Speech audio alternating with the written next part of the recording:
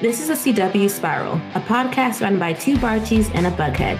We're your hosts, Sabrina Reed, Michael Patterson, and Reed Gowden, bringing you history about the network, the latest news, and in-depth spoiler-filled discussions of some of our favorite shows on the CW. Right, so we are here to finish our Nancy journey. I cannot believe that it has come so quickly, that we will have now reached the point where everybody else is. But as usual, Nancy is at the end of the pod. First, we have CW news, which is not news that anyone who watches the CW wanted, but we're here. It's been confirmed that F-Boy Island Season 3 is coming to the CW, and it's coming in the fall. And they're also doing F-Girl Island, the spinoff, which is coming in the mid-season, which means that makes two primetime slots for the 2023-2024 television schedule. For the fall, we have F-Boy Island and we have Sullivan's Crossing.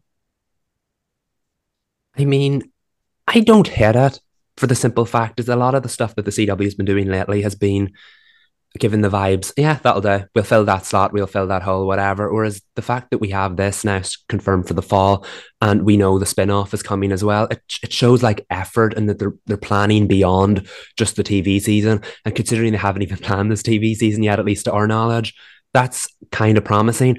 I won't be watching the show, but I feel like as far as branding goes, it kind of makes sense.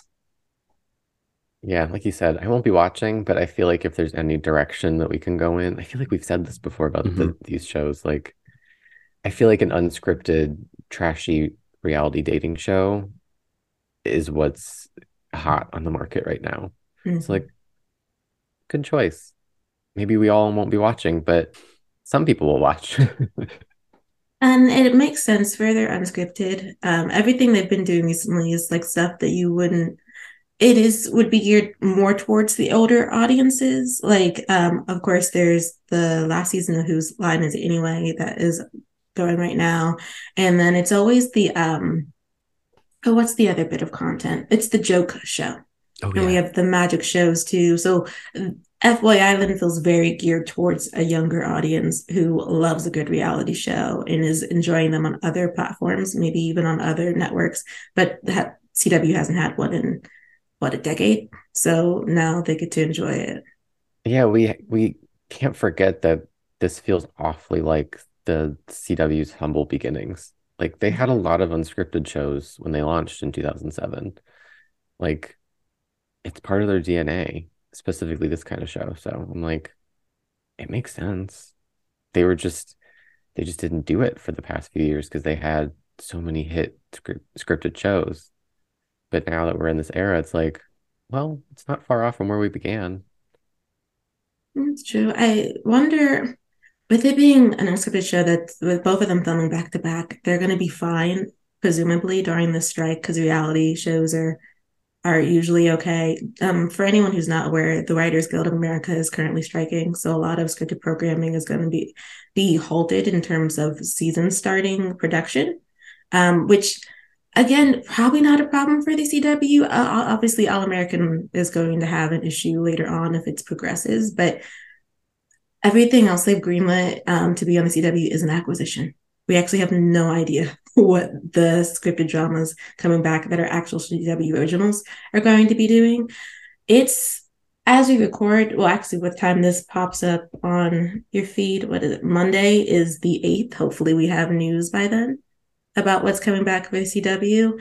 And then we can start panicking about whether or not we're going to be pushed into November for shows. The CW usually does October releases, so they're in a better spot than the other networks.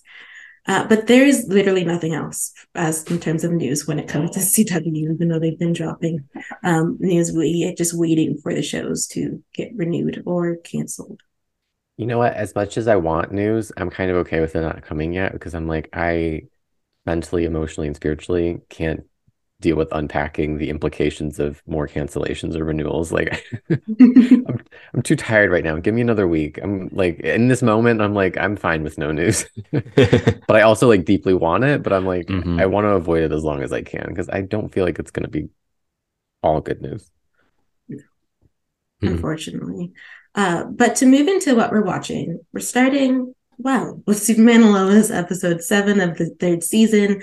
I think that they've been handling this cancer storyline for Lois rather well. I thought we were once again on time for another member of the family to start to spiral, and Jonathan's arc for the episode was really well done. Michael Bishop's performance, can we take just a moment to appreciate that when Jonathan questioned Lois and Clark out in the farm? What a moment. I knew when we saw those promo stills released that was going to be an intense scene, but I don't think any of us kind of anticipated it to be that intense. The show doesn't beat around the bush, and it doesn't make you wait too long. You feel like a natural progression of storylines when things like this come into play. And like Sabrina just said, that felt like the right moment for Jonathan to kind of get his moment, because we saw he's been going through a lot, and the show's kind of been a bit delayed catching up to him. Last week, he kind of got to address what he was going through. This week, now that he kind of got that out of the way, he was able to focus on his family.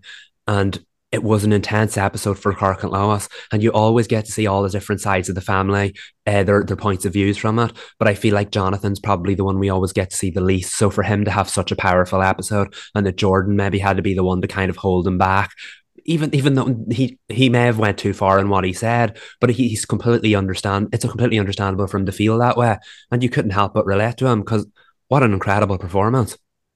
I love the scene in the fortress too, when the boys were talking to, that's Clark's mom, right? The hologram. Yeah, Lara, I think her name is. Yeah. And then Clark shows up, and they essentially kind of like accuse him of not caring about Lois as much as they do, and he's like, whoa, whoa, whoa, whoa, whoa, whoa, whoa. She's first on the call sheet. It's like Lois and then you two. Like, that's the vibe I got from the scene, and I loved it. I love how much she shows up for Lois, even against their own children, where they're saying like, oh, you don't care about her, and he's like, she's all I care about, but like, not too much on me now. Like, come on, we're all going through this. Like, I love your mother. I love that scene, in the look on Jonathan's face where he was like, oh, whoops. He had those like puppy dog eyes out the whole episode, which was great. Yeah, and I love how as a father, Clark is trying to be understanding, but what you will not do is question my love for your mother.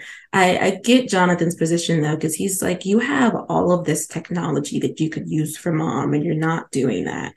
And she's human though. I feel like that's one of the things that like this episode did well, was like to really hit home that even with access to all this technology, she can't use it. Like, there are like two things against her. There's, if she uses it, it's like a almost like a cheat.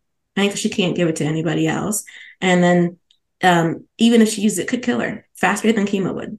Like, it could, they have no idea what would happen if they tried to use Kryptonian technology on Lois. And Jonathan's desperation in that scene was amazing. I just felt like there was also such great weight to the decisions that Clark and Lois have had to make. I mean, how heartbreaking it is for both of them to be aware of what he could do if she wasn't human, but she is, so they can't access this technology.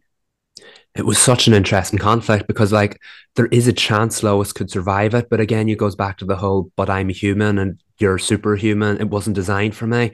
But then they weren't being totally upfront with their kids, because at the end you find out that there is a chance that it could work. But if it does, logically, as heroes and good people, can they deprive this technology from the rest of humanity? But at the same time, when weapons or powers like that fall into the hands of humanity, that could create its own conflicts. So again, it's just a family conversation in a farmhouse. You just feel the weight of the world from it, because there are so many different aspects of it, layers to it, and you understood everybody's point of view. This is one of the things that the show does so well. Sarah aside, you see where everyone is coming from in general, that you can't be like, leave them alone, Jonathan, or don't be so mean, Clark. You can see the character story that builds up to them. You know what they're going through, and it feels like such a natural story. We all fall out with people we love over time. It doesn't mean you're being mean or you're being cruel to them. You can be as a result, but that's not the cause. And there was just such a I love the Kent conversations. It's just, the family is so wonderful, and you can't help but feel, but also champion every single one of them. So I mean, Jonathan did step out of line from time to time, but he wasn't really at fault. You can't fault him for what he's going through, if you get what I mean. Yeah, he's just processing his feelings. And I think too, visually, not seeing Clark as Superman in this episode really made that feel grounded. And like they're begging him to be Superman. He's like, he can't be here right now. Like, we're not using Kryptonian. This is beyond that. This is human. And I know you picked up on that, Sabrina, that like, oh, he's not suiting up this episode. And thinking about it, I'm like, that, I don't know if they intended it to be that way. Just my reading of it is like, it was just so much more successful telling this family story without seeing him in a cape, like without seeing him be Superman, because he can't be in this instance.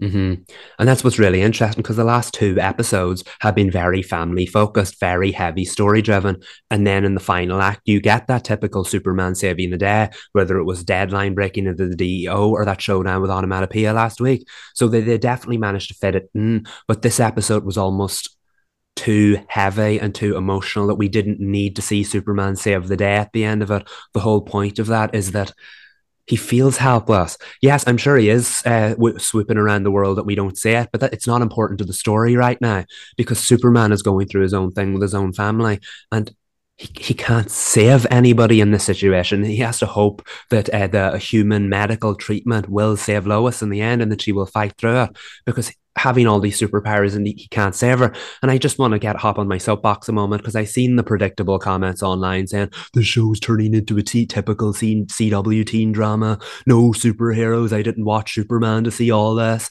And you're like, no, it's telling incredible award-worthy storylines, far superior than your typical run-of-the-mill Superman movie ever could. And it's not just a superhero show. Everyone's not praising Superman at Lois because of its cutting-edge CGI, which, yes, is a cut above what you'd see on the CW. They're praising Superman at Lois because of how well it balances the storylines, how well it balances the characters, how it can make you feel one thing and like emotionally broken in one moment, but also go, yeah, get him, Superman, in the next moment. This show does everything, and if it wants to lean in one of those directions in one week for the good of the overall storyline, it darn well should. The best family dramas ever always do that. And it really bothers me when people say this, because this is not your typical CW show. This is not your typical superhero show. This is the perfect blend, which none of us ever thought was possible. We've somehow managed to get it. So I don't like to see people criticize a show for taking the time to tell important stories, because that's exactly what Superman and Lois is. Speak and on this, it. so Thank you. loves Clark Kent. Yeah. He's both Superman and Clark Kent. I appreciate that about Superman and Lois, because it doesn't feel like, oh yeah, he's Clark, but he's Superman. We care more about his superpowers and his superpowered storylines than we do about him as a citizen of Smallville, a father, a husband, a friend. He got to be a reporter in this episode. And which is so a reminder cute with his little notebook. And he's a good one. He's a darn good reporter, which is something that I think in Superman stories often gets lost. It's kind of just like there for aesthetic, or for him to be, which he should always be Lois Lane's sidekick on reporting. But like, it's just, they don't tend to give him the opportunity to do a story on his own. And he's like, you know what? Let's just weaponize my adorableness and go over to Bruno's and get some like information. So like, yes, be on your soapbox, Michael, because this is not a teen drama at all. It has teens in it, and there is teen drama in it, but it's not a teen drama. And 2, I don't think I've ever seen a superhero show quite like Superman and Lois, like ever. Yeah, I feel like just knowing what the show has been since the pilot, like you have to leave space for the show to succeed in the quieter moments. Even if it's just for an episode in the middle of the season, like this episode served a purpose. It was quieter. It gave us information. It gave us character development. And I mean, it probably does have to do with budget too. Like you can't every episode on a CW series like go crazy. Like you just can't have all that CGI in every episode, because I mean, it's a business at the end of the day. But like the quieter moments are just as nice as the big fight sequences. And I think in this episode, that was more apparent but I mean, they do this all the time, and they've done it a lot this season. But this episode, I think for me was like, I can appreciate when it's loud, and I can appreciate when it's quiet. And I think that's the beauty of the show, because it was pitched as a Superman and Lois Lane after they get their happy ever after. after the credits rolled on the first movie, or after the credits rolled, or the book was closed on their first adventure. Like, the DC universe is rebooting Superman now, and we're probably going to see that new Superman take on Lex Luthor or Doomsday or one of those typical Superman villains. Superman at Lois, he's done all that. He's found happiness with Lois. He's kept his secrets for years, and they had children together and lived a happy life. That's why this show is so different and revolutionary. We've never seen this side of the story. We've seen all the old Superman movies. We've seen the Lois and Clark TV series in the 90s. All of them have told the beginning of the Superman story. Nobody's told the middle or the end of it. So I just think this is such an incredible opportunity to tell stories we've never told before. And to go back to the whole Clark being a reporter thing, I love that, because I recently started watching Lois and Clark, and I know also about the 50s shows as well. The whole point is that Lois Lane and Clark Kent are trying to outscoop each other for storylines in the early chapters of their career, whereas this time they're a total unit as reporters. We don't get to see Clark report that much, but Lois felt like she'd made a mistake by questioning Pia too much, and Clark was like, sit back, relax, I got this. So one reporter was able to delegate to the other one. They are such a unit, and so much more than your typical Superman and Lois Lane story. I don't think the show gets enough credit for doing that. Lois and Clark are the most iconic couple in all of comic books, but this show is telling a different side to that story and managing to use so many of those iconic moments in it as well. I just think it's wonderful. And so to get to see Clark be a reporter, because he was trying to get Lois to chill out and relax and look after herself, that's a side to the story you don't see that much. And again, it's the little things in this episode that really made it shine for me. Okay, but wait, what did you guys think of the Bruno Pia situation? The love story? I don't know what to think about anything that happened.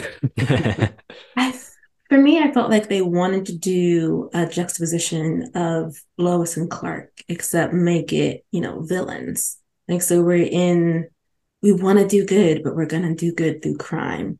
Like, it was Pia seemed to be in a superior position than Bruno, I think. I was trying to figure out the mobster hierarchy, but it did seem like she might have been the big boss's right-hand man, and Bruno was like up and coming and was asking her to come to his side, which I thought that was intriguing. I don't know if I necessarily, like, it's not a love story that I'm attached to, but it's an interesting one to me, because it takes into account, like, what do you do as a person who you've always had to do the wrong thing in order to move forward in life, but you really love your community and you really want to help them. So you're like, why don't we just organize a community of baddies who, like, no one takes care of us, so we'll take care of our community.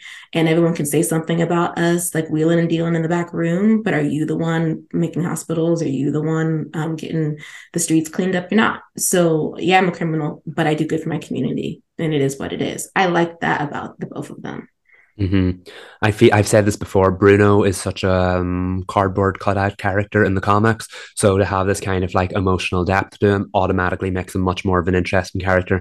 He was already a much more interesting character when all he said was get out of my office every single week, but now we have much more depth to him. We have much more like idea of what kind of person he is, and I think the conversation between him and Clark really solidified that, and they worked hand in hand with the flashbacks, because yes, he is doing horrible things, but that played perfectly into Clark's storyline with the boys. How far would you be willing to go to save the person that you love? And that automatically makes him much more interesting to me than a crime boss or anything like that. And that scene between him and Clark was probably one of the best scenes of the season, because first of all, again, how great is Clark as a reporter? When Bruno was like, we're talking about your wife here, and Clark was like, I'm not sure we are, because Clark knew he was talking about someone he loved. And I think the flashbacks worked hand in hand with that, because you really got to see how much they do care about each other. Yeah, it came out of nowhere almost for me. I didn't expect a Bruno flashback episode, but I think it was very successful in what it set out to do. What was the scream thing she had going on? So is basically it looks like she has the same powers as the Black Canary, and that she has just a sonic scream that she can kill people with. Oh, that's where I've seen that before. Yeah, exactly. So if you've watched Arrow, if you've watched The Flash, if you watched Legends of Tomorrow, you've probably seen one of the Black Canary characters unleash a sonic scream like that. Was it in the episode that we watched, the backdoor pilot? Yes, both of them did it. Laurel and Dinah. Yeah. So yes, I don't believe that's onomatopoeia's powers in the comics. So interestingly enough, the mask obviously works with whatever kind of scream she's got to heighten it and make them see other things. Because when she didn't have the mask, all she had was a sonic scream. Now she can make people hear things. She can make people die with bullet holes without ever them actually having bullet holes in them. So she's obviously a lot more powerful than we thought, but it hasn't really went into whether she's just a person with superpowers, whether she's an alien, where do these powers come from? Maybe that's not the story it wants to tell, but I feel like we do know a lot more about Pia now. And I did think it was kind of funny that she was getting high and mighty over Lois. How dare you accuse me of this when Lois was 100% right? It's like, that was a little bit that up. Did Lois go too far? I feel like I was with her. Yeah, exactly. I don't know. She made the whole point of be like, I'm going over there, don't follow me. And that other lady was like, what's the tea? I thought she was gonna like know something. I was like, what do you know, girl? Yeah. We'll see, because she did have an interesting look on her face. Mhm.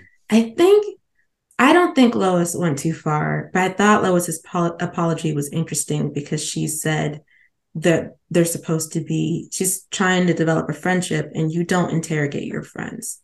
So at that point, I was like, okay, I could see why Pia would be upset. Like, we're here getting chemo together. I've opened up to you. You've opened up to me. And now you want to question me. But at the same time, as a viewer, I'm like, but Pia, we know you were doing shady things when you're not getting chemo at the hospital. And we know that Bruno is up to no good in an effort to save you from dying. Lois got too close. Yes, she did. And Pia reacted immediately. And that's what's interesting, because Lois was 100% right. But even when she tried to apologize, Pia wouldn't let it go. She kept saying, oh, so it's your dad's fault. And I was like, come on now, this woman's trying to apologize. And you know she's right. It's not her fault she got too close. But then I think the facade fell away and Pia did acknowledge it by saying, this wasn't supposed to happen. I really appreciated the fact this show was used to subverting our expectations, and it did it again. Did not expect the Bruno Mannheim reveal and the Pia to open up about who her husband was that quickly. We just found out last week. Did not expect Clark and Lois to find it out.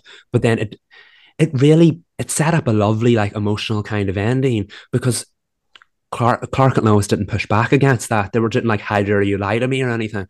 Bruno Mannheim is not to be taken lightly, but I think this was done so that they maybe can like ease their suspicions for a little bit, and then probably in about 4 or 5 episodes time they'll be like, hold on a minute, we were right. But I just thought it was very effective in what it was doing. The show prioritized the emotional story over the super story, and I like it when it does that the best, because it was very effective. It's like two sides of the same coin, especially when at the bell ringing, when for a moment I'm like, I know Pia and Bruno are bad news, but I'm really enjoying the emotional weight of Lois watching her friend ring the bell, and this lovely speech, and Bruno finally getting to stand by his wife, who, since they've both been hiding their marriage so that she is not dragged down into the mud, even publicly, because she is already there. They don't know that. But like, it's just, I was like, I love it. Like, I might end up getting attached to them as we move further into the season, but I just really love that Superman and Lois has showed so many different types of relationships and romantic bonds. And this one is like, yes, they're evil, they're villains, but they have so much heart. They're like truly villains with, I guess, not gold hearts, but big hearts for each other and their community. And they really do protect their own. Mm-hmm. I always go back to that line from the Vampire Diaries. Someone said that anyone capable of love is capable of being saved. I don't know whether Bruno Mannheim will be saved by the end of the season, but I feel like they've done a very good job in making us want him to be saved, want his wife to be saved, want the storyline to have a happy ending for them. We know it can't because he's done horrible things, but like, that's how you know you've done a villain very, very well. And they've only done this in a very short amount of time. But we don't just know that they're husband and wife. We also know that they're parents, because that was quite the reveal in the end with Bruno Jr., let's call him. But did we see the Mateo twist coming? No, not until he walked into the room. Really? I did. Yeah, I know the fans were talking about it. I don't think I would have caught on had I not seen chatter about it online. Again, very effective. But when he brought up his mom to John Henry, I was like, oh, this is a very Pia heavy episode, and we're talking about your mom. I feel like I know where this is going, and in the end it did. And again, they look like great parents. So I mean, like, they've done a good job of making us champion that little dynamic. He's so respectful, and and he has the honorifics going too. I'm like, it's gonna work out for you. Not really, but I'm rooting for you and Natalie.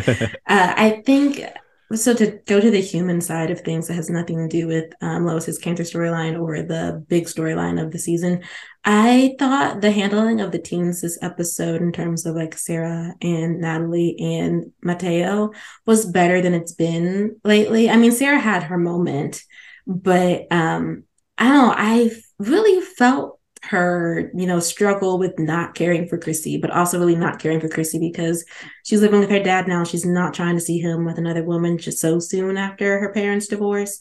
But then after Chrissy told her about herself, not spending the rest of the episode being awful until the last 5 minutes, we actually, she corrected her behavior and they went ahead to the movie. I thought that was nice. Okay, here's where I'm going to say something potentially controversial Can't wait. and surprising. I was on Sarah's side.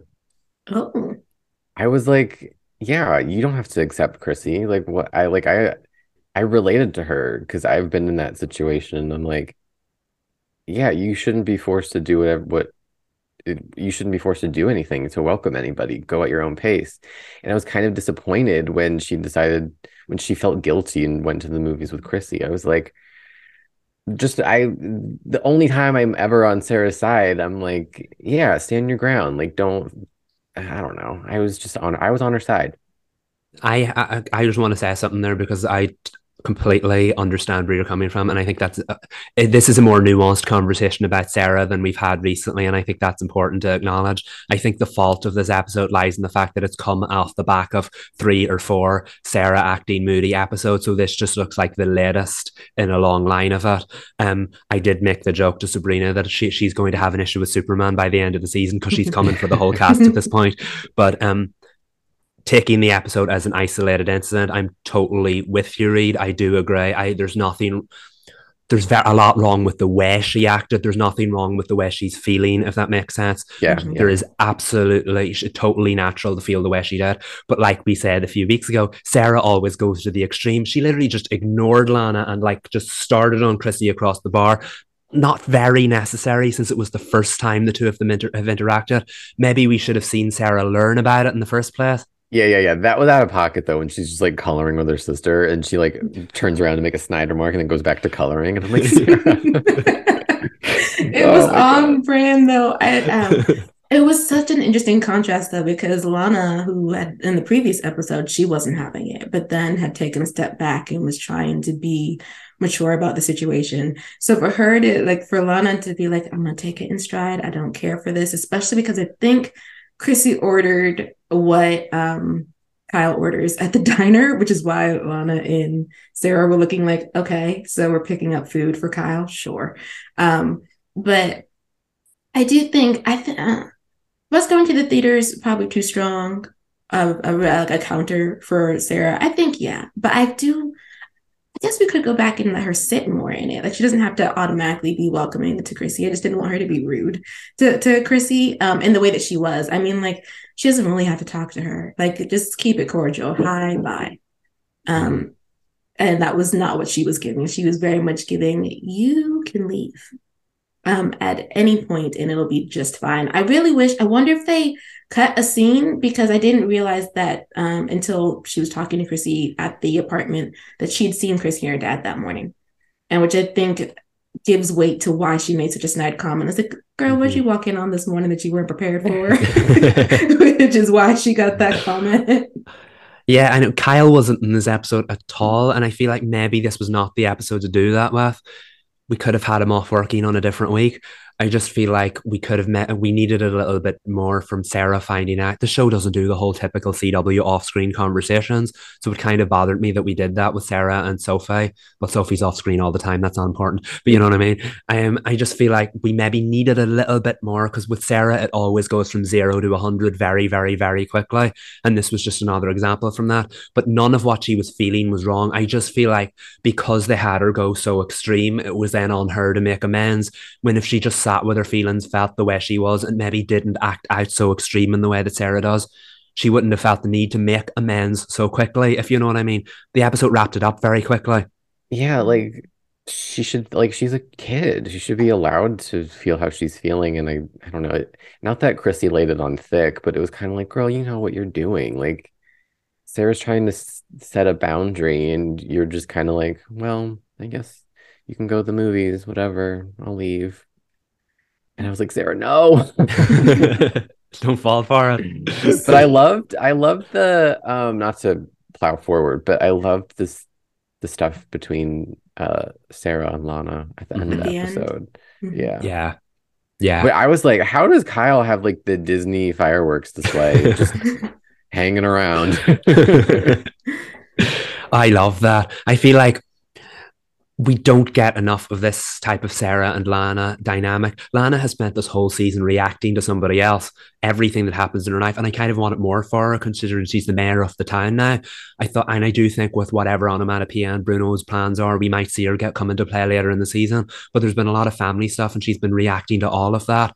And just to get to see her spend a moment with Sarah this season, this episode, and the fact that Sarah wasn't reacting to anyone, because I know they've had a bit of a troubled relationship as well so far. So just getting to see the two of them spend some time together and just, they're both struggling with everything that's happening. Lana, it turns out Lana is more so than Sarah. So just to see them be there for each other and just have that beautiful moment of just serenity between the two of them while they were also acting out and potentially breaking the law because they needed to get away from there as quick as possible was lovely. I also love the fact that Clark was like, no, that's Lana, when Jonathan asked who's the fireworks, who's responsible for it, because I don't think he was super listening at first. It gave the sense that he was like, that's my old friend. Yeah. Okay, I thought so too because I loved it. Like any kind of stuff, I'm like, yes, talk about their best friendship.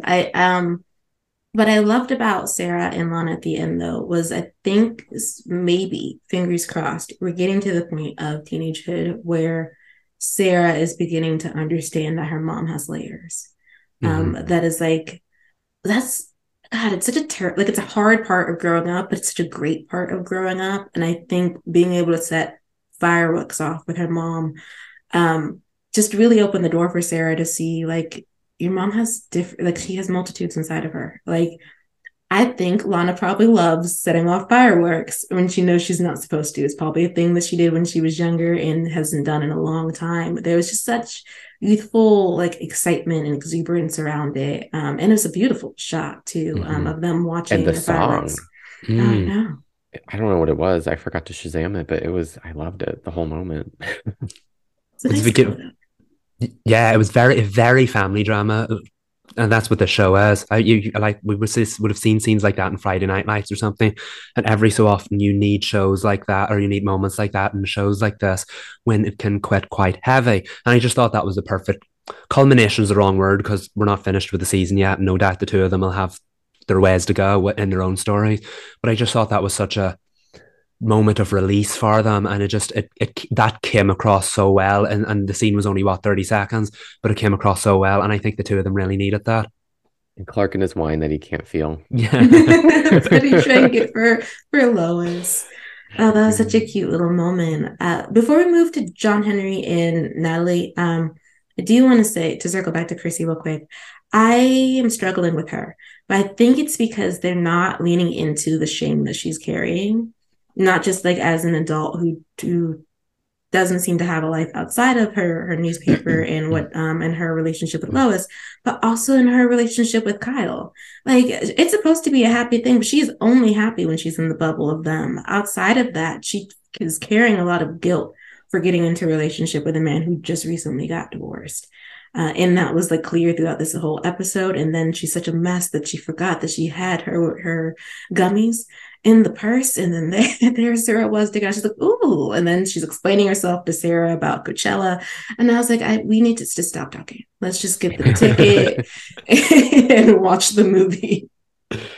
I would like to see Chrissy have more scenes with Lois this season because she's kind of been boxed off into the Cushing storylines, and no one's getting the chance to react to either the fact she's not getting the chance to react to the fact that Lois is still battling his illness, and Lois isn't getting the chance to react to, hold on a minute, you're with Kyle now. I just feel like a lot is being said off screen, and I know that the Kents and the Lanes have their own thing going on now, understandably so, that's getting primary focus, but I still feel like Chrissy would visit, or Lois would insist on going into work. I just miss that dynamic, and I just think now that Chrissy's gotten swallowed up by the Cushing end of the stories, she's not interacting with anyone else, and I miss her relationship with Lois. I feel like that could the stories you were talking about there, Sabrina, they could be excavated through more conversations with Lois. Mm-hmm.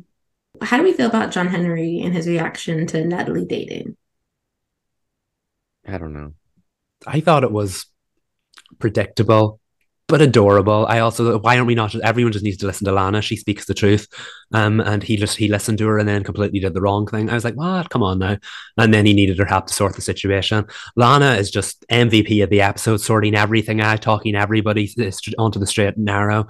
But it was, he's so protective of Natalie, and we get to see that in a lot of storylines. So even though you were like, what are you doing? It made total sense that you couldn't really fault him for the way he felt, if you know what I mean. Yeah, I liked it too. I thought like it was not a natural reaction for him. Because he was like, oh yeah, I'm totally fine with her like going on a date with this young man. He seems like he's okay. And the minute that young man appreciated her romantically, Dad was like, wait a second, whoa, yes, she's beautiful, but none of that, no puppy love, no nothing. Their little lunch at the island, all crowded and like claustrophobic, was really nice too. Natalie popped off in a way that I had not seen in a while, and we just went to the theaters. I was like, I feel like in other households, you would not be getting out that door after saying what you did, but you know what? We're just gonna let it rock. Y'all enjoy, what was it, Dumb Frankenstein? Maybe, I think so. I agree with you totally. I feel like Natalie always she has no problem holding back when her dad steps out of line. She's done it in front of Jonathan and Jordan as well quite a few times. So it's nice to say that I mean, you have to respect your parents, of course. Maybe that conversation didn't need to be had publicly, but she needed to get Mateo out of there before something blew up. So I mean, like, it paid off in the end. But yeah, I do think the teens were better this season, and it was nice actually to see Natalie react to her own life and take control of her own life, because things tend to just be happening to her. She's trying to carve out her space, and she's doing that regardless of how John feels about it. John's getting on board though, which is a good thing. But to move to the Flash, it was an interesting episode. You could say that. I feel like this is going to be the episode that divides the spiral. I have to ask. No, actually, no, I'll give a brief bit of background first. So this is the start of the final interlude. Or no, the interlude's over. This is the start of the final chapter. So we're doing a four-parter, a New World, part 1, 2, 3, and 4. This was obviously part 1. And Reed, how familiar are you with the Flash? You did see some of the first season, didn't you? Yeah. I watched like maybe 8 episodes, but that was almost 10 years ago. I don't remember a thing. Long story short, obviously the Barry becomes the Flash because the Reverse Flash killed his mom back in the year 2000. And he tried to kill baby Barry, but adult Flash swooped him out of there in time because time travel, folks, that's how time travel works. But somehow in this episode, Barry Allen ended up back in the year 2000, and he got to spend a day with his mom and dad. He also crossed paths with the Reverse Flash, played by Matt Lester, not the Tom Cavanagh version, because the Reverse Flash was on his way to kill young Barry because it was March 18th, 2000. This was the day his parents died. And something's wrong with Barry that he can't get out. He tried to travel through time, but his connection to the Speed Force is gone. He can still swoop around the city, but he can't travel through time anymore. And yeah, there was a lot of emotional movement, very little costumes in this episode, which is why I liked it. It was also very nostalgic, and it felt like a season 1 episode. Maybe not as tight as a season 1 episode, but it felt like a season 1 episode. There was so much nostalgia, and I know Sabrina is nodding at me, so I want to see why. Go on, pop off. Okay, it was nostalgic. That's not like the part that bothered me. I think it is the writing around it. It's not as tight as a season 1 episode. I think it had. Does everyone expect for us to go back to the night Nora died in the final season of The Flash? Yes, it's actually something I think everyone in the fandom was waiting for, because you have to do it one last time, and this was the one last time. The beginning part to how we get there didn't really gel with me. I think it is because we're acting in a capacity that like a doctor wouldn't do. Like, so I mean, as comedic as the show can be, the fact that like Barry's mom is popping in on him after he got like hit by the car, and his dad's allowing her to weigh in on like what's best medically for him. And she's like, what he needs is food. I was like, can they have just been like a family on the street and not taken him to the hospital? It made more sense if they were going to do that for it to be in the house. But I get it. It's an opportunity for Barry to be with his parents one last time, even though we did this at Flashpoint and Flashpoint did it better. I think I wouldn't have been bothered so much if he didn't have a line about how he'd always imagined what it would be like. And I was like, well, we didn't always imagine what it would be like, because you decided at the end of season 2 that you were going to give up the life that you had and run back to the past and save your mom. That's how you found out it was a fixed point in time, because you created Flashpoint. And then you had to sacrifice the joy that you'd found in order to bring everything back. So that speech, as lovely as it was acted, as great to me as it was to have him there with his parents, I was like, but can we have done it in a way that didn't completely, to me, forget about the whole thing he went through in season 3? Yeah, I understand. And I feel like this is also an issue with how the Flash has played out over the years. We knew they were going to go back to that night at the end of the show. So why did we feel the need to go back to that night so many times in the middle of the show as well? Maybe that's the issue. And obviously, I agree, some of the middle episodes did it better. But it doesn't change the fact that I definitely got goosebumps when the whole Reverse Flash thing happened at the end of the episode. I was like, oh, it's happening. We're finally going back here. And I've not felt like that about a Flash episode in about 3 or 4 years. So that was definitely a bonus. The nostalgia, I think, was my favorite part of it, because for the first time, Oliver aside, for the first time, this felt like the final season of The Flash. And we should not be doing this in the final 4 episodes.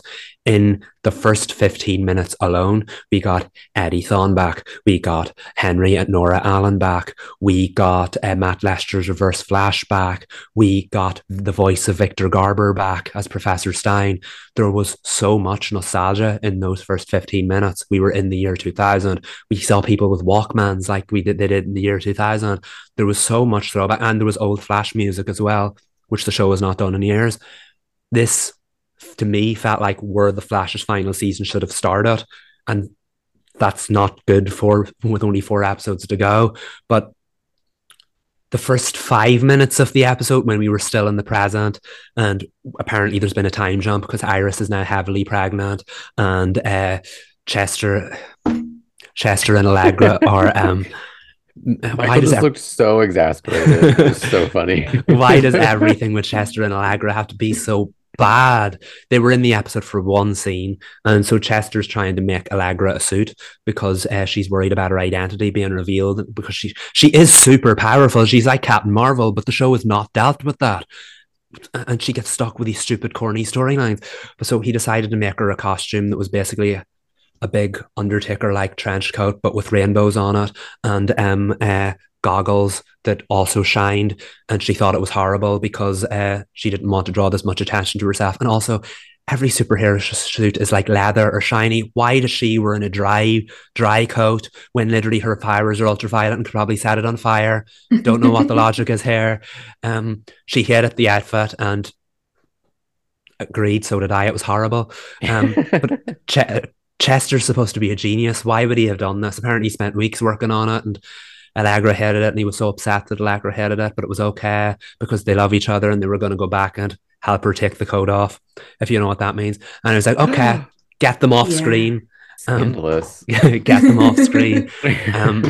And that was the only time we seen them in the episode. So that was fun. Glad that was that. Cecile and Joe. Cecile's out in the country meeting Joe on the weekends. So Joe was back. That did not look like Country House. Absolutely not.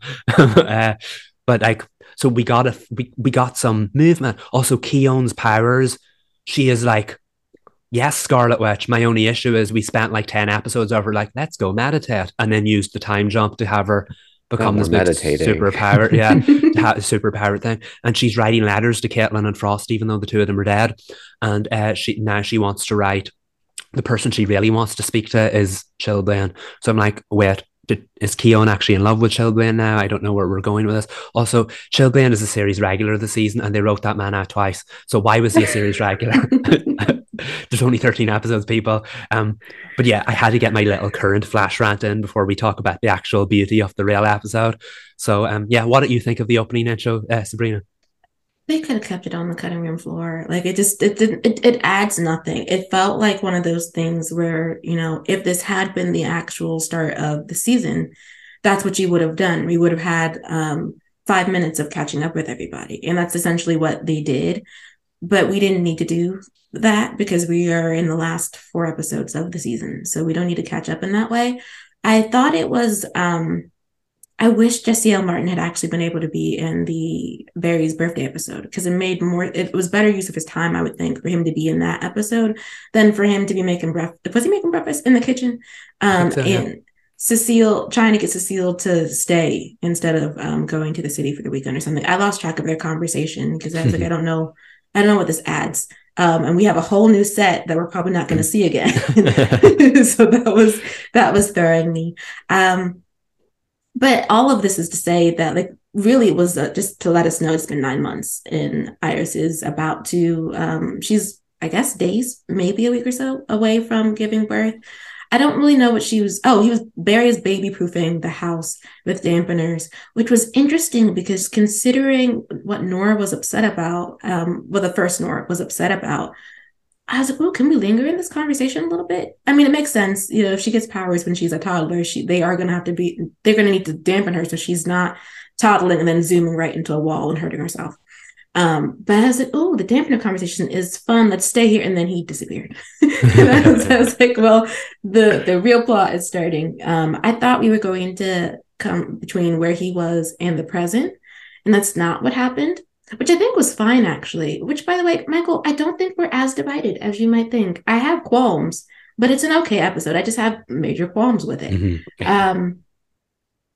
I think, where was I going to go with this? To go back into the meat of the story in the 2000s and to jump towards the end, my favorite part is actually the zoom through the house and back out into the street. I was trying to figure out why Barry was apologizing to Thawne. Reed, I don't know if you remember from, when you did watch the show, but Thawne's angry that when he developed his powers, when he finally was able to use them, he was going to save a crowd and then Barry saved them instead. And that is his villain origin story. Such a narcissistic villain origin story. But it's the reason for why he wants to kill little Barry. But I actually thought, like, we finally got a stronger reason for why Thawne should want to kill Barry towards the end of the episode. When Barry apologizes, lets him go through the whole scenario that he knows is a fixed point so that he can land in the part where he can't get back to his own time. And Barry did that knowingly. And I was like, yes, villain Barry, because that is the best origin for why Thawne is the way he is. You let me do this thing.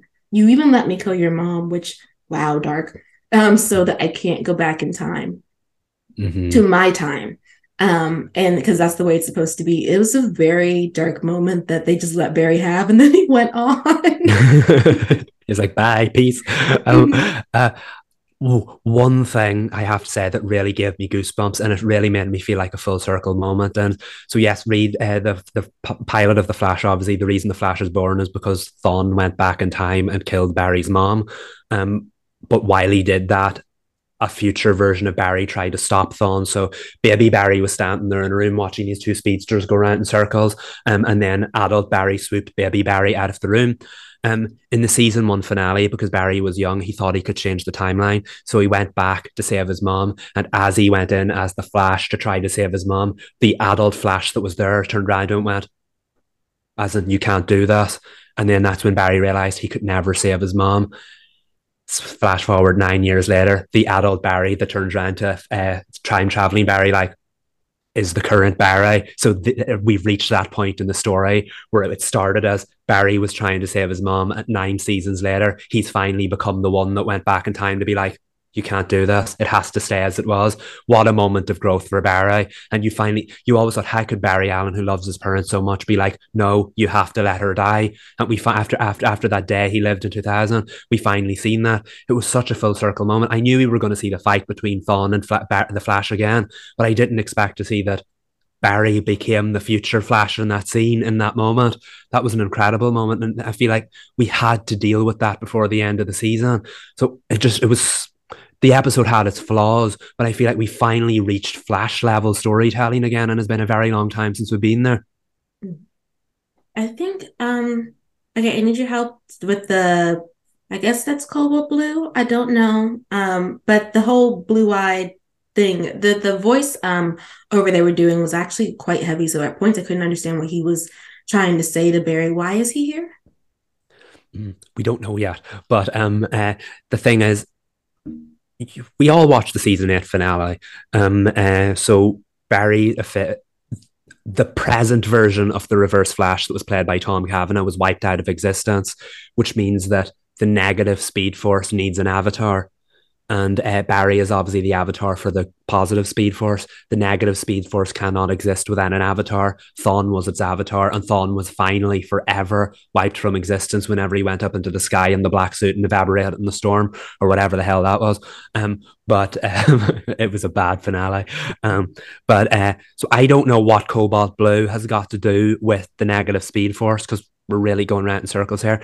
But the episode opened with Eddie Thawne. You remember Eddie, Reed? He was Iris's love interest in the first season, and then he died. The blonde cop. Yeah, exactly. He's so obviously given the surname. He's a far out ancestor of the Reverse Flash because his name's Thawne. But he was supposed to amount to nothing. But anyway, Eddie was a cop. But when we were introduced to this version of Eddie at the start of this episode, and then he's a doctor, and then we don't see him again for the rest of the episode. But at the end of the episode, there's after Barry deals with whatever it is holding that blue diamond, obviously. So the blue diamond infected Joe West, the Joe West in the 2000s, not the current one, because Barry was trapped there, and said that the negative Speed Force needs a new avatar. You stole the avatar of our negative Speed Force. So as a result, we're going to wipe out you because you're the avatar of the positive Speed Force. But it didn't work. Barry managed to save 2000s Joe, and the blue, whatever it is, medallion, diamond, whatever, fell out of Joe. It was no longer possessing him, and when Barry went to grab it, it disappeared. However, then we cut to the end of the episode, and we're back at this alternate version of Eddie Thawne working in his lab, and just like what happened to Barry in the very first episode of The Flash, lightning struck, all the concoctions in the lab rose for a moment, time stood still, and red lightning struck Eddie, and then he woke up and he was fine, and he saw a newspaper that said, was it Detective Eddie Thawne died? And he looks and was like, who's Detective Eddie Thawne? So his name's not Eddie Thawne, and he was struck by what we think is the negative Speed Force. So for the longest time, everyone was hoping that Eddie Thawne would actually have been the comic book character Malcolm Thawne, who apparently was Barry Allen's twin brother, who was something happened. A doctor stole him at birth, and he never grew up with his own parents, and so he was always jealous that Barry stole his life, even though he was his twin brother. Like, how does your twin steal your life? The two of you should have been living that life together. But anyway, he becomes the villain known as Cobalt Blue, and he's controlled by a blue medallion that lets him harness the power of the Speed Force or something like that. I don't know. And he becomes one of the Flash's arch rivals. 9 seasons. Eddie Thawne died in season 1. That never happened. Now it looks like the fact that this blue diamond needs an avatar for the negative Speed Force, and an Eddie Thawne from what appears to be an alternate timeline on an alternate Earth was struck by the negative Speed Force that is controlled by a blue diamond, makes us very much think that finally, after 9 seasons, Eddie is going to become Malcolm Thawne, aka Cobalt Blue. I wish they had more than 4 episodes to deal with this, but it's very exciting that I think that was the only storyline in the whole of the Flash's 9-season run that never checked that box of ones that fans wanted to say. So the fact we're going to get to see it's quite exciting. No idea what it means. I probably just said a lot of mumbo jumbo that didn't make sense, but I mean, it was a lot of information. It sounded like it made sense. It did sound like it made sense, yeah. Very exciting nonetheless. But before we move on, my one concern about next week's episode is Sabrina said that this episode did not stay in the present, which means no more Iris, no more Chester and Allegra, no more Cecile, no more Current Joe. As soon as we moved to the 2000s, we didn't see any of them again. The promo for next week looks like it's only set in the present, which means we're going to have modern day Flash again, and Chester and Allegra running around thinking, how do we find Barry? No doubt Cecile trying to get vibes as to how to find Barry. And I'm like, after such a high standard nostalgic episode, I'm not sure we need an episode set totally in the present without Barry Allen. I hope the promo was misleading, we'll say. But as far as the Flash's final storyline goes, it's off to a strong start for me. Mm-hmm. I want Iris to be the lead of the next episode, though. I would like that. I don't care if they need to prop her feet up and hand her drink. She delegates, but she needs to be the lead of that episode to really bring it home. I just feel like the OCs should not be in charge. So fingers crossed that is not going to be the case. But moving to Horseshoe Bay, to have our final Nancy Drew reaction to season 3 before we're here, y'all. We caught up. The journey is basically done in the sense of us kind of trying to catch up with you guys, and it's interesting. These last 2 episodes are quite something for a lot of reasons. Yes, a lot went down. I'm still trying to figure out what I think about it. Oh, okay. Well, let's start in episode 12 with the trying to track down Lev. How did we feel about that plot, or were the other things plotting more? They were unsuccessful in trying to track down Lev. I'll say that much. Oh, poor Lev. Anyway, I thought that they put together the different groupings rather well, and then bringing the storyline back together. This idea that we have to track down Lev in order to stop Temperance, but at the same time, the babies at the youth center are truly, truly going through it with this hex, while also balancing the fact that Nancy has to negotiate her feelings for 2 of her men as she works for things. I have a question. Why were the kids at the center so late? What did Nick say? Nick said that they were doing a game night. So presumably they had the kids text their parents to be like, we're going to have a late night game night at the youth center. Be back later. It was midnight though. Oh, it was? Oh, that I guess these parents just... Yeah, because at one point when they were doing the ritual, didn't Beth say it needs to be midnight or something? That's right. I think so. Oh, and I'm like, what? Did they have a sleepover? I don't know. I was confused. I was like, their parents aren't like, can you release the babies?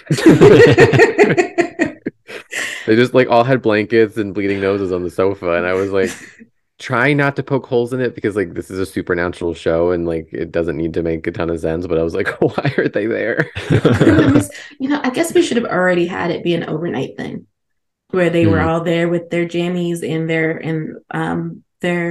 I guess sleeping bags to have a youth center jamboree type style movie night or something, and it just went downhill real fast. Yeah, a lock-in that you would do as a kid in elementary school or grade school. I don't know what you guys call it in the UK, Michael. I'm sorry.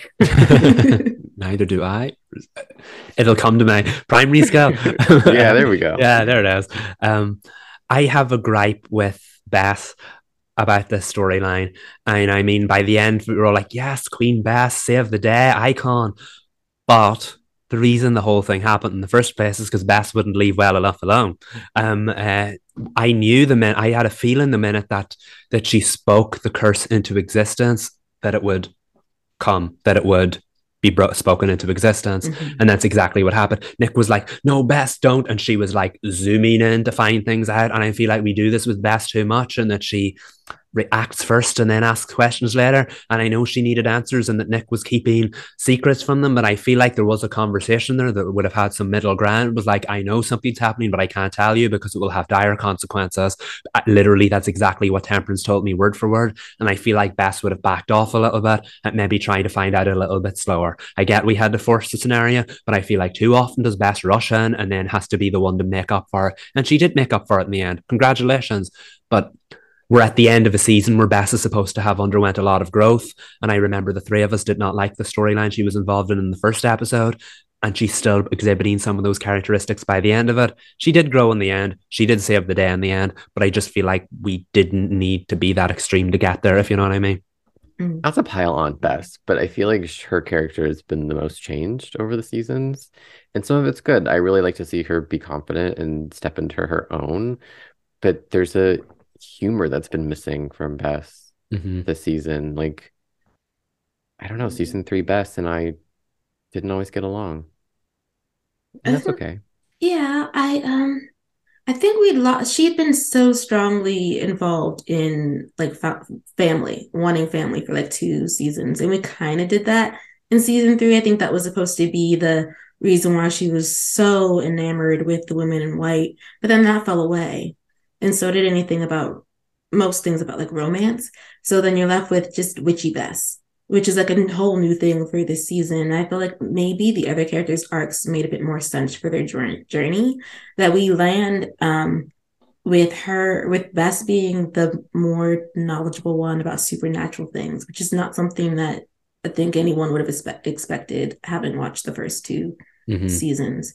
I too struggle with her for season 3, and in this episode, not the magic stuff, that was all great. It was the rushing in, and the couldn't we have just written it down on a pad, then been like waving it around at him so that we could discuss. I mean, she is the type of person who would speed through, but in Mhm. certain, it feels like she should have learned that she should not do that by now because of all the things she sped through in season 3 that did not turn out in her favor.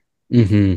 And again, not to go back to the whole 2 weeks thing, but I feel like this is an issue with this season coming across only over 2 week period because it does kind of feel a little bit rushed. So you're telling me that 2 weeks ago, Beth had absolutely no magic experience whatsoever, and she's performed like what 16 rituals in between. There's not enough days in the week for that, Pat. But also on top of that, we have she's grown so much, but also reverted so much. And I mean, like, that's far too much character development for 14 days, considering we didn't really land on which version of Bess we wanted to be by the end of the season.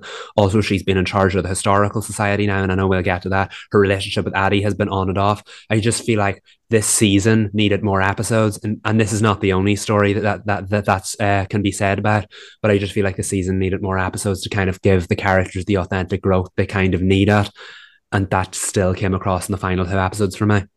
Mm-hmm. I think with just to move into the whole Nancy Park and Ace thing, I thought, what did I think about how they handled it this episode? I still feeling a lot of fire from Nancy and Park for us to like end the episode with her choosing Ace, which is completely fine. But I was like, definitely need more episodes because I don't know why we are on fire over here. But then also being like, well, he talked to me and I kind of want to figure out what this is over here. And so I think we're great as friends. And I'm telling you this while we're trying to save children's lives. So we don't really have other time to do it. So here it is. And poor Ace was like a puppy the entire time, just waiting to hear, like, can we talk about it? Can we say something? And Yeah. I did like that Park was clocking it though, because Park was like giving like I forget what his line was, but they're in Icarus Hall and he's talking to her, and you realize partway through his sentence that he's talking about her familiarity with Ace. And he's trying to tell her, it's familiar and that's comfortable, but you should try like open your eyes to new arenas, that arena being me. Let's focus on our romance that is sparking right now. And she was kind of into it, and then Ace interrupted them, and then she was confused again. But I'm glad we got an answer to what she was going to. Well, we knew this was coming, but that she chose Ace in this episode. But didn't she like break things off with Park before she even talked to Ace in that scene where they're like taping the ground and everything? And yeah. No follow-up question. I do want to say, you said that there's still so much fire between Park and Nancy, and I agree with that in general, but I feel like these episodes dialed it back a lot so that it would make her ultimate choice all that easier. And I hate when drama shows do that, because I'm like, the reason you were supposed to be struggling between two worlds was because both of them were presenting solid cases for you. And I don't feel like the Park Nancy dynamic was presenting any kind of case in that episode because the writers did not want it to, if that makes sense. You know what I mean? I feel like the previous episode, the chemistry between them two was on fire. And maybe they're trying to go for the whole that Nancy kind of got that out of her system. I don't know, but I just feel like I'm sad. Ness 100%. I am Ness 100%, but I feel like I'm sad this happened in this season because I feel like Nancy and Park had more room to grow before it ultimately didn't work. And I just feel like, again, could have done with more episodes. That's the difficult thing, though, because I feel like each relationship Nancy's had, I've liked them all. I've enjoyed watching them all, even if like we know Nace is the finish line. And just like it just feels like Park got cut short, that story, a little bit. And then all of a sudden it's just like we're taking a step forward, 3 steps back with Ace. It's like every conversation they have, it's like kind of we're slightly getting what we want and we're moving away from that. That happened a lot in these 2 episodes. It has stressed me out. It's one of the reasons why I was not feeling the nice progression in this. Let's just move into episode 13 in these last 2 episodes. And I think it's because, we set the case for them moving forward in episode 12. We're excited about it. We get to episode 13. And not only do we move backward, but its main progression happens in a dream and then is completely erased. And they're separated by a curse. And it's my least, I hate that when it's not built well. To me, it's not earned. I feel like we needed more episodes for that. Not only for like the curse to have weight to me, but also for the choice Nancy ultimately makes at initially. Like, so just to give the opening for the episode, where of course Temperance was like 5 steps ahead, even though I'm not sure why they thought they were even close to her chessboard. And we get to when the hole is opened and Nancy's got her hatchet raised and she's gonna like kill her. And then you get this dream sequence with Nancy where her dad, Ryan, dad number 2, dies. And he and she's grieving, and then she has that conversation with Ace 30 days later, and then we're running, we're being intimate with each other, which is something she tends to do when she's upset, which is another reason why I didn't want that scene right there. And then he dies, which apparently was like not supposed to happen. It's what Temperance decides she's gonna put into that future. And initially Nancy decides not to kill Temperance. She's like, screw the town. I want my chance at love. And I was like, I get it, but I don't like how it's executed. I mean, she draws it back, and it clearly weighs on her when she thinks that the people people might have died in the town because of her hesitation. But I was just like, y'all did not do enough with Nace to me for that to be a hesitance, sure, but to decide to sacrifice the town to be with Ace and have a future with Ace when she didn't even get 30 days. She got 4 hours.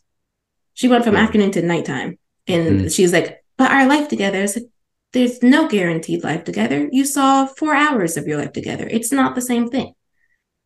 Sorry, were you going to say something, Reid? I was just gonna agree. Like, I feel like we needed a little bit more of like actually getting what we wanted from them, getting that payoff. Because, okay, I'm been consuming way too much content this week, and it's all blending together, and I'm forgetting the episode already. Did the scene where they hooked up, was that real? No. Oh, God, I forgot that.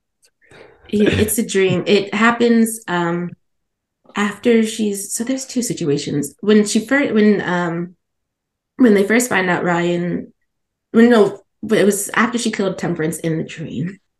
She's upset, but then Ace is like, can we like have a moment? She's like, yeah. And I'm like, she just killed someone. We're going to ask how she's doing. We're not. Okay, we're just going to go straight to her feeling better by being intimate, which is something she does all the time. Then we hop and she's grieving Ryan still. And then she gets to talk with Ace, and he says, you saved everybody. You're a hero. And then they're intimate again, and she feels better. And then we go on. I'm like, can Ace and Nancy get together in a situation in which she's not responding to trauma? They think that's like my main, gripe number 2. I mean, it still happened at the end too. It's still, I mean, okay, I did watch this episode, so like I knew that the curse was coming. Like I've known this since we started the series, because I watched the season 3 finale way out of context to see if I wanted to watch the show. It's just me. I don't know. So I knew that they were the only 2 images I remembered from this episode were Nick running in the street calling out for George. So when I watched this, I had no idea that they were broken up. I had no idea what the situation was. And the scene with Nancy and Ace hooking up, which watching this out of context is wild because I didn't know what was real. It was so confusing. And then obviously the end with the curse, and then seeing it in context now, like I just hated seeing Nancy have to say those things to Ace in order for her to sever the tie, so she doesn't have to deal with their feelings together, so that she doesn't kill him by acting on her feelings. Like I was just like, ugh, not in the mood for a tragic romance, like not in the mood for it. Yeah, I don't think I have any more thoughts beyond those. I'm still like metabolizing the end of the season. I want to say I'm very, very mixed on it. I hate when they do storylines like that, but it also produces some great episodes. Remember Sabrina, the episode 15 of The Flash, when Barry and Iris grow close, and then Barry tells Iris he's the Flash, and then they have their first kiss, and Barry has to go back in time to stop a tidal wave, and all of that is undone. And then he messes everything. Wasn't it? And then he messes everything up by saying, "Iris, I love you," by rushing everything, and she's like, "What?" So they messed everything up, and I feel like that's what they're going to do with Ness now. And it makes sense as a convention, but I just wish we kind of didn't go there in the finale.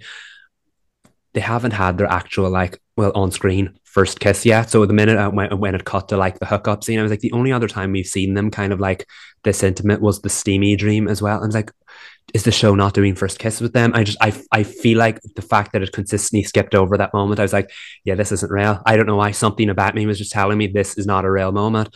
And the same thing with the fact that Ryan's death was skipped over. I was like, come on now. This guy's done so much growth and been such an integral part of the show. Are you really telling me we didn't And the have fact any that time? her calling him dad was not real, Mhm. jail. But yeah, all of it was I feel like this episode needed more time. I love the fact that we didn't dance about the fact that Ace was having dreams. We got right into it. They made the deal with Temperance very much. But I feel like if this episode had been even more effective, the previous one should have ended with Nancy killing Temperance and Ryan dying, and then we picked up where the flashback or the flash forward started with this episode as the finale. And then 35 minutes into it, our world is turned upside down by like, that was a flash forward, it's not real. That would have been more effective to me. But just the sudden time jump in the middle of the episode made me completely aware of the fact that none of this was real. Also, the fact that the lighting was different. It kind of gave it away for me. It ruined the surprise. I feel like Ryan deserved better. So I was like, the show would have given him better. So I knew it was a flash forward and that it wasn't real. So all in all, I think what they did was effective. I just think there were ways to make it more effective, if that makes sense. I love the Nancy and Ace scene. I feel like it was definitely worth the wait for, but I just not sure we got there in the way I wanted us to get there, if you know what I'm saying. Okay, now that we're talking about it, I'm getting fired up, but I need to preface the things I'm going to say next with, I liked the episode. I liked the show. I liked the season, but it's okay to like, as a fan, be like, oh, why did this happen? I've reached my quota of Ace being in danger. Even though he died in the car accident and that was not real, I was like, why am I watching Ace die again? And him having the dream and having Charity's soul piece in him, I was like,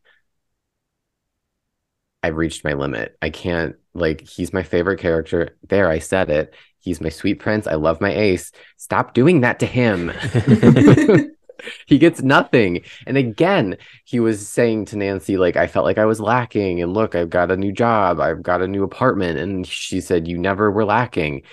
And I don't know. I'm just super protective of Ace beyond Nace. Like, at the end of the day, I don't care about that, which oh God, that's controversial.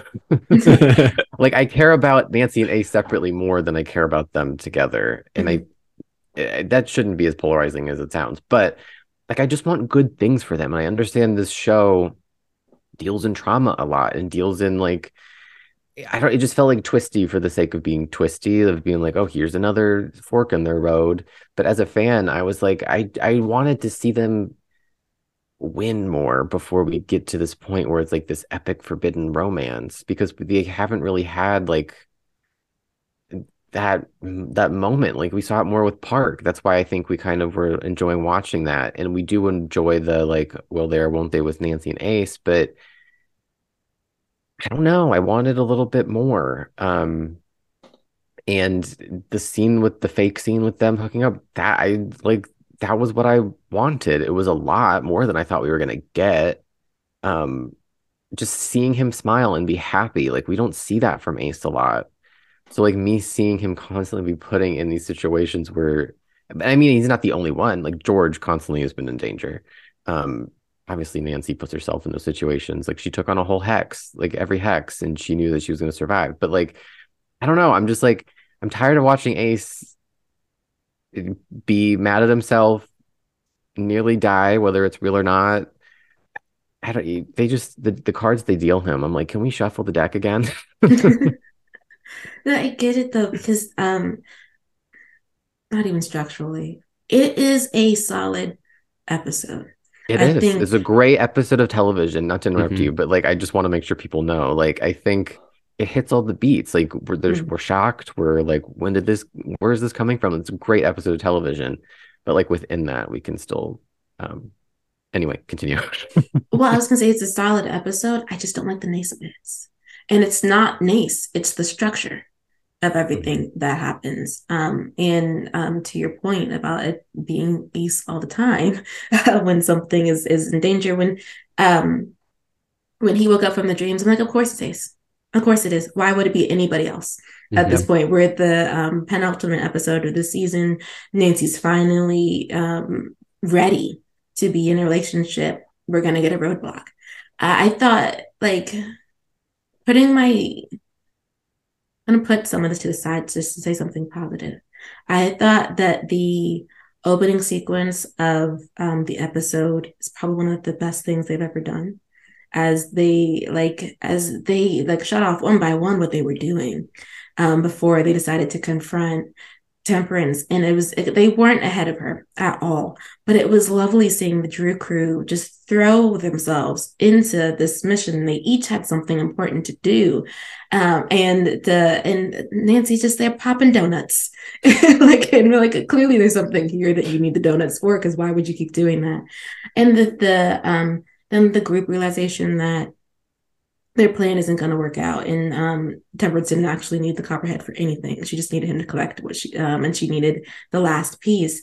And I thought the sequence of trying to kill her, gorgeous.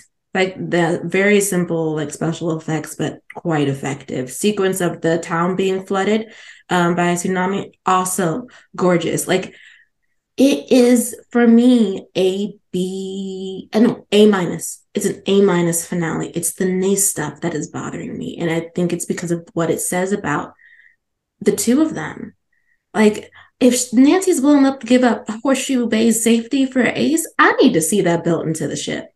Like, I really, really do. That was a very heavy decision, and yes, she took it back. But to be in a position where the potential of my life with him would lead me to sacrifice a whole town, when he's like, that was a lot. Like I was like, okay. And then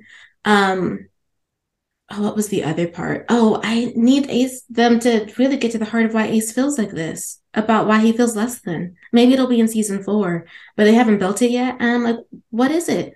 Why do you feel like who's feeding him this?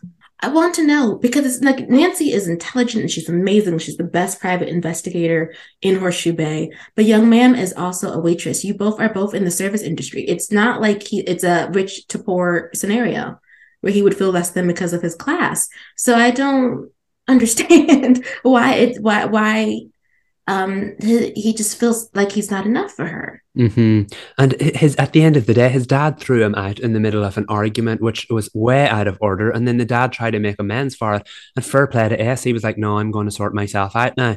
But none of that should have made him feel the way that it did. So I don't understand why he still feels like that. And I did think it was very effective that the month of Nancy ignoring him made him feel it accentuated what he was already feeling. But I'm still not sure I fully understand why he felt that way in the first place. We probably just needed like one line from Amanda that just like hit him like a ton of bricks. Even though that was already like a hot mess and they had their issues. I don't know. I feel like you're right. We just needed to see like one little thing that like plants the seed of insecurity, because I know for me, like any insecurities I have, I can follow the thread all the way back to hear the first time someone said something to me that planted that seed and it bloomed and I couldn't get rid of it. Like everything comes from somewhere, even if it's just like scrolling on social media and you're like, oh, that person has their life together and I'm not that. Like it always comes from somewhere. And I know it's like not in the grand scheme of things, it's not the most important thing happening in the show, but when it becomes something important in the development of this couple, I do think we need a little something. And also to rewind a little bit to something you said, Sabrina, I didn't really need Ace to have the part of her soul for the stakes to be even more heightened. Like for me, the stakes were already pretty high. So adding it on to be Ace, I was just like, not one more thing. Like as a viewer, it stressed me out. But writing wise, I can see why they would make that decision. Like I'm sure they discussed who it would be. Would it have the same weight if it was some rando? I don't know. But for it to be Ace, I was like, the stakes were already scary, blood pressure raising heights for me. So I was like, I didn't really need that. It was just one more blow to the list. I also have other things that I might just keep for us to say later. I cannot wait. To go back to stakes, I do want to also commend the episode for just managing to build such an end of world feel to it. I did say that my biggest issue with the Red Death arc in The Flash was she's running around the city and we're standing in Star Labs talking about it because we don't have the budget to show anything. Whereas this, you got to see the tidal wave, you got to see the people running away, you got to see George. Yeah, exactly. You got to see George sound off the alarm. Badass scene, by the way. Love George. So much stakes in such, like, that was what, maybe 2 minutes of the episode before Nancy reversed the decision. But like, you felt it. You were like, okay, finale feel. And again, so I just want to say, as a standalone episode, this was excellent. It's just some of the storylining leading up to it that ended up holding it back in the end. But I do think as a finale, it functioned incredibly well. So can we talk about the prophecies? They haven't come true, right? They just like, no, they did. Did they? Yeah. So when they're reading it at the end, they're showing us each person. So, I wish I remembered the order of the thing, but George is the one who betrayed her true love by going back on their relationship. That was confusing because she looked at the shop window and saw a ring, and I didn't know. I was like, is that her ring? Did Nick pawn it? Oh, it was her ring. So Nick did pawn it. Yes, so he could, I guess, redo the basketball court, and he gave up. That was someone gives up something that means something to them. That was Nick.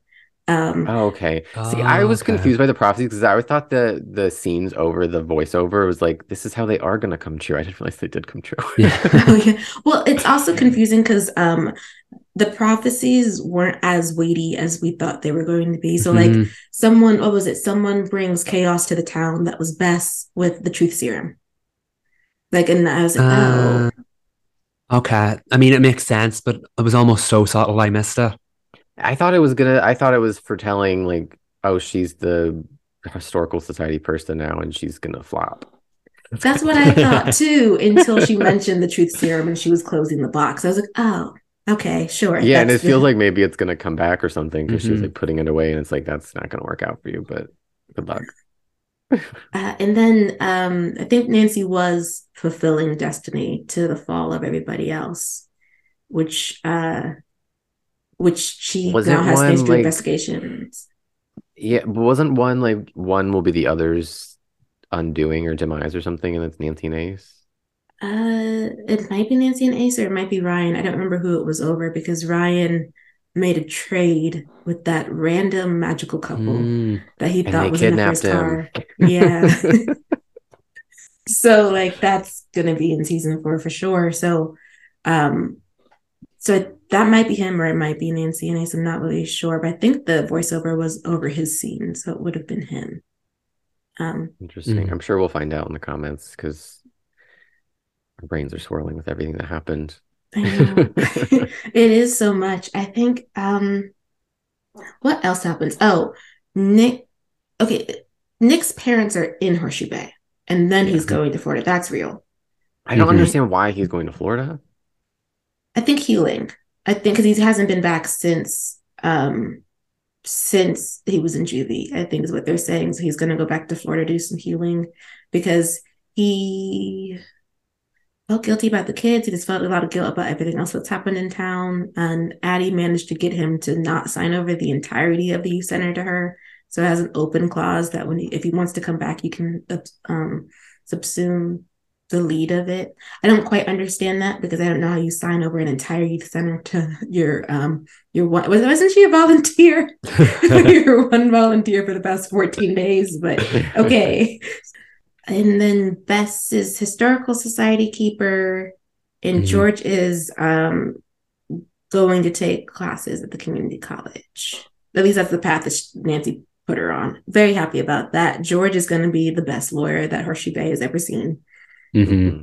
Definitely. So excited for her about that. It was really interesting, by the way, that Nancy got to say, that's again something you'd see on The Flash, how the future didn't play out exactly the way it did in her dream because she changed a few things. So she was kind of annoyed that George wasn't following the law route. So she had to kind of convince her to do that.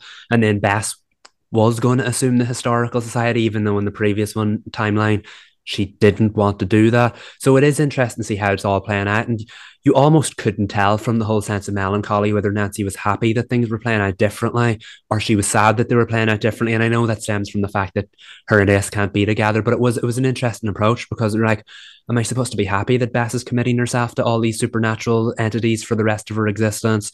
Or would I prefer her to go and take a supernatural break? You know what I mean? There's a lot of emotional gravity in that scene. Yeah, Bess was the one that kind of tripped me up because, like, in the dream when she was like, "Oh, I'm not going to do it," I was like, "That's probably the best option." And then in the reality, she doesn't do that. It was the only one that kind of felt like Nancy was kind of like, "Huh? We're not doing it, or we're doing it." That was the only one that I was kind of like, I don't know how Nancy feels about that. I don't know if that's a good thing. Yeah, she left it open. I'm surprised because she convinced George to go the path that she dreamed, but she didn't convince Bess to go the path that she dreamed, which was, I don't know what that says about like if Nancy was just gonna stay out of that one, or not. I guess we'll figure that one out, later. I guess in season 4, it is interesting. I mean, they need her there. Everyone's neatly in the boxes they need to be in. I think George's box worked better than everybody else's, but George is going to learn law things. Bess is at the Historical Society, and Ace is at the morgue. All of Nancy's close people, with exception to Nick, have something that she's eventually going to need as an investigator, which is very interesting. I know Ace said that he loves his job at the morgue, and there was a lot of talk about the morgue, but I don't remember him ever saying that that was like a dream or that's something that he really wanted was to work at the morgue. I feel like that came later. He randomly was applying, right? I don't know. I think so, because when he said it, I was like, oh, I feel like that's going to be such a perfect job for him. And you just feel like he'll nail it there. But it didn't feel that out of the blue for me. Like maybe someone's had a conversation about it at some point, if you know what I mean. Well, I know he was supposed to, I forget the morgue man's name, but Ace had missed an interview. That's right. Like, oh, Ace wants to work at the morgue. Have we had morgue lines? We're going to go with it. Is what I decided while watching. But I don't know. For me, the series finale is a mixed bag. Oh, it's not series finale. Season 3 finale is a mixed bag, but mostly for Nace things. Everything else I actually quite enjoyed, and I hope Nace gets real content that happens in Nancy's real world in season 4, and that this curse thing. Can we manifest middle of the season that it's finished? Okay, wait. This reminded me when she's having the conversation with Carson in Icarus Hall, her new HQ, which I have questions about, but that's really not important. He was like saying like the gist of it I felt like was like, you're keeping this to yourself. And I had the same questions. I was like, Nancy, why don't you just tell Bess? Why aren't you guys like think tanking how to break the curse? That was I was like, you're just gonna take it? That's not the Nancy I know. That's true. And also the boundaries of the curse, there is no she doesn't have to do smoke signals or write on pads. She can just say it, because the boundaries of the curse is just, if you act on your feelings, he will die. It may not be a car crash, it may not be a disease, but it'll be something, and you won't know when it will hit him. He has an expiration date, which is interesting. So she could just find whatever that is, whatever curse that is. I don't know if we need that bug that flew out of Temperance's mouth. You have to go track that down in the woods. But I mean, like, I feel like Bess has her books. I don't know. I just felt like we've done worse. We've dealt with worse things, and we've like studied. I don't know. Maybe that's gonna come. Maybe Nancy wasn't ready. Maybe she was just like, I forfeit. I surrender. I'll just open up my little investigation business in my great aunt's haunted mansion. What was it you said, Reed, a couple of months ago? So many things can be solved by just one conversation, and I feel like they really could have talked about that. But yeah, the scene between Nancy and Carson, beautiful, absolutely. I mean, beautiful. if she had run right to Bess, we wouldn't have gotten Kennedy's performance in that episode. So like, I gotta count my blessings. You know? Take the good with the bad. That speech with her dad, I mean, that would be what you would want, you know, your parent to tell you when you're struggling with something like that. I mean, the acknowledgement that her mom is her dad's soulmate, the beauty of not just having one soulmate in your life, the desire to move forward after losing a great love. Yeah, because they were like, she might move on. And I was like, whoa. This is a lot all at once. And then the graves. Can we talk about the graves? Zombies, maybe. Fingers crossed. Kind of want it. She's gonna have to call Ace though. Oh, for sure. Morgue man. Body's missing. Like, that's your natural first call, right? I don't think so. How rude of that caller. Nancy just set up her own office so that she wouldn't have to deal with things like this. And he's like, meet me in the graveyard. Like, come on now. We must know who the person is though, because they changed their voice. Yeah. I did not expect that ending. And also the fact they didn't turn up. So obviously she was supposed to see the graves like that. But I lied earlier. I remembered this scene. I remembered the ending. Okay, I lied. This is. I feel like it's set up a very funny or a very strange season 4. Could Nancy Drew doing zombies could be funny. Although we did see there was one episode of a little while ago where there was a haunted zombie. So maybe that's a sign of things to come. Yes, but Beanie Watch. Beanie was on. She had the cashmere hat on when she went. That didn't even click with me until I saw it just now. We're back. Does this mean regression? It might mean she's on her own. Yeah. Oh no. Oh, Nancy. Gotta get the Drew crew on the payroll. Though, that even if I feel like this operated as both the season finale and like an open-ended series finale. Like, if the series ended here, I would have been like, she's still going to be dealing with all this stuff, and that's natural. I feel like that would be an okay ending. Obviously, we want more because we have so many questions, but this would have been like a serve cliffhanger ending. It would have been. The nice shippers would have been pitchforks, which is understandable. But mine would have been. I would have been like preheating it in the oven and sharpening the edges. But it was kind of like Batwoman, and the adventures will always continue. That's exactly how Batwoman ended, with a series finale like that. So it definitely had that. But of course, there would be the big Ness thing. Will Nick and George get back together? What is Bess actually doing? Has she made the right choice? There's definitely questions left. But yeah, I agree. It's the kind of cliffhanger that you would have been. I mean, the drama aside, as far as the Nancy Drew stories goes, it's the kind of cliffhanger ending you've been very happy with, because the adventures will always go on even when we're not watching them. True, but thankfully we do have a season 4. I can't paraphrase. We're going to read some of this. But so apparently in season 4, we're going to launch into a new investigation, a group of missing bodies, the bodies that were missing in the season 3 finale. They go missing in Horseshoe Bay in the cemetery, and they've either been dug up and stolen or have risen, hence why we want zombies, or at least I want zombies. So she's drawn to this case. and a string of unexplained paranormal crimes that lead the Drew crew, so thankfully her team is still going to be intact for her, to believe that the literal sins of the town's past have returned to haunt the living, which that sounds amazing. Meanwhile, as Nancy struggles as she yearns for Ace, the man she loves, she also develops a slow burning attraction between her and the son of Ryan Hudson's newest enemies, which, we don't need it, but we're there.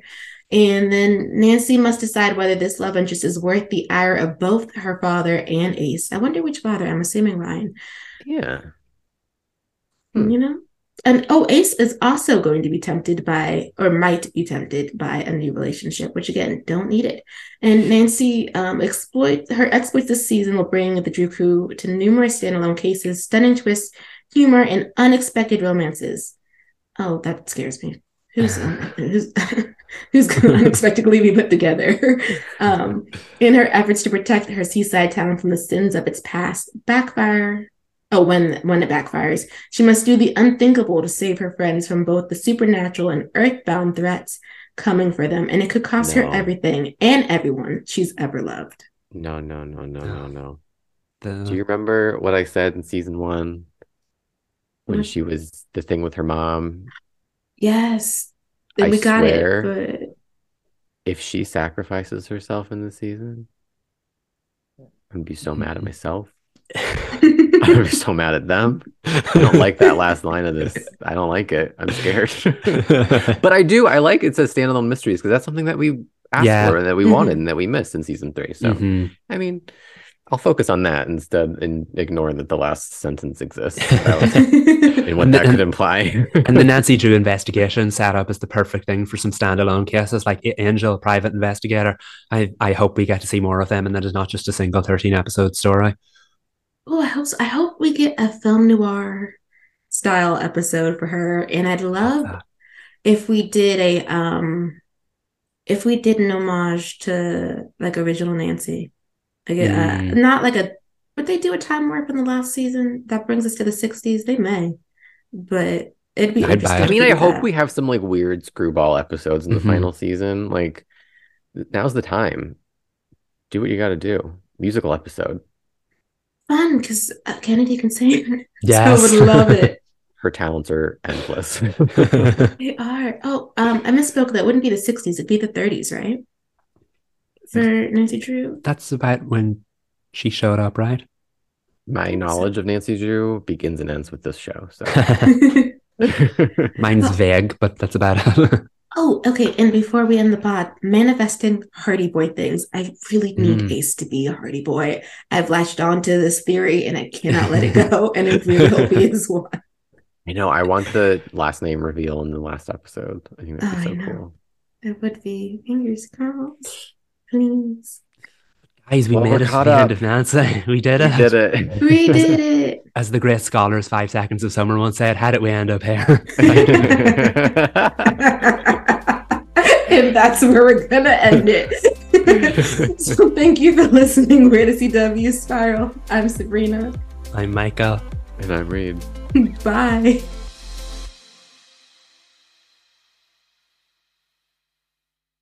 Say goodbye to your credit card rewards. Greedy corporate mega stores, led by Walmart and Target, are pushing for a law in Congress to take away your hard-earned cash back and travel points to line their pockets. The Durbin-Marshall credit card bill would enact harmful credit card routing mandates that would end credit card rewards as we know it. If you love your credit card rewards, tell your lawmakers, hands off my rewards. Tell them to oppose the Durbin-Marshall credit card bill.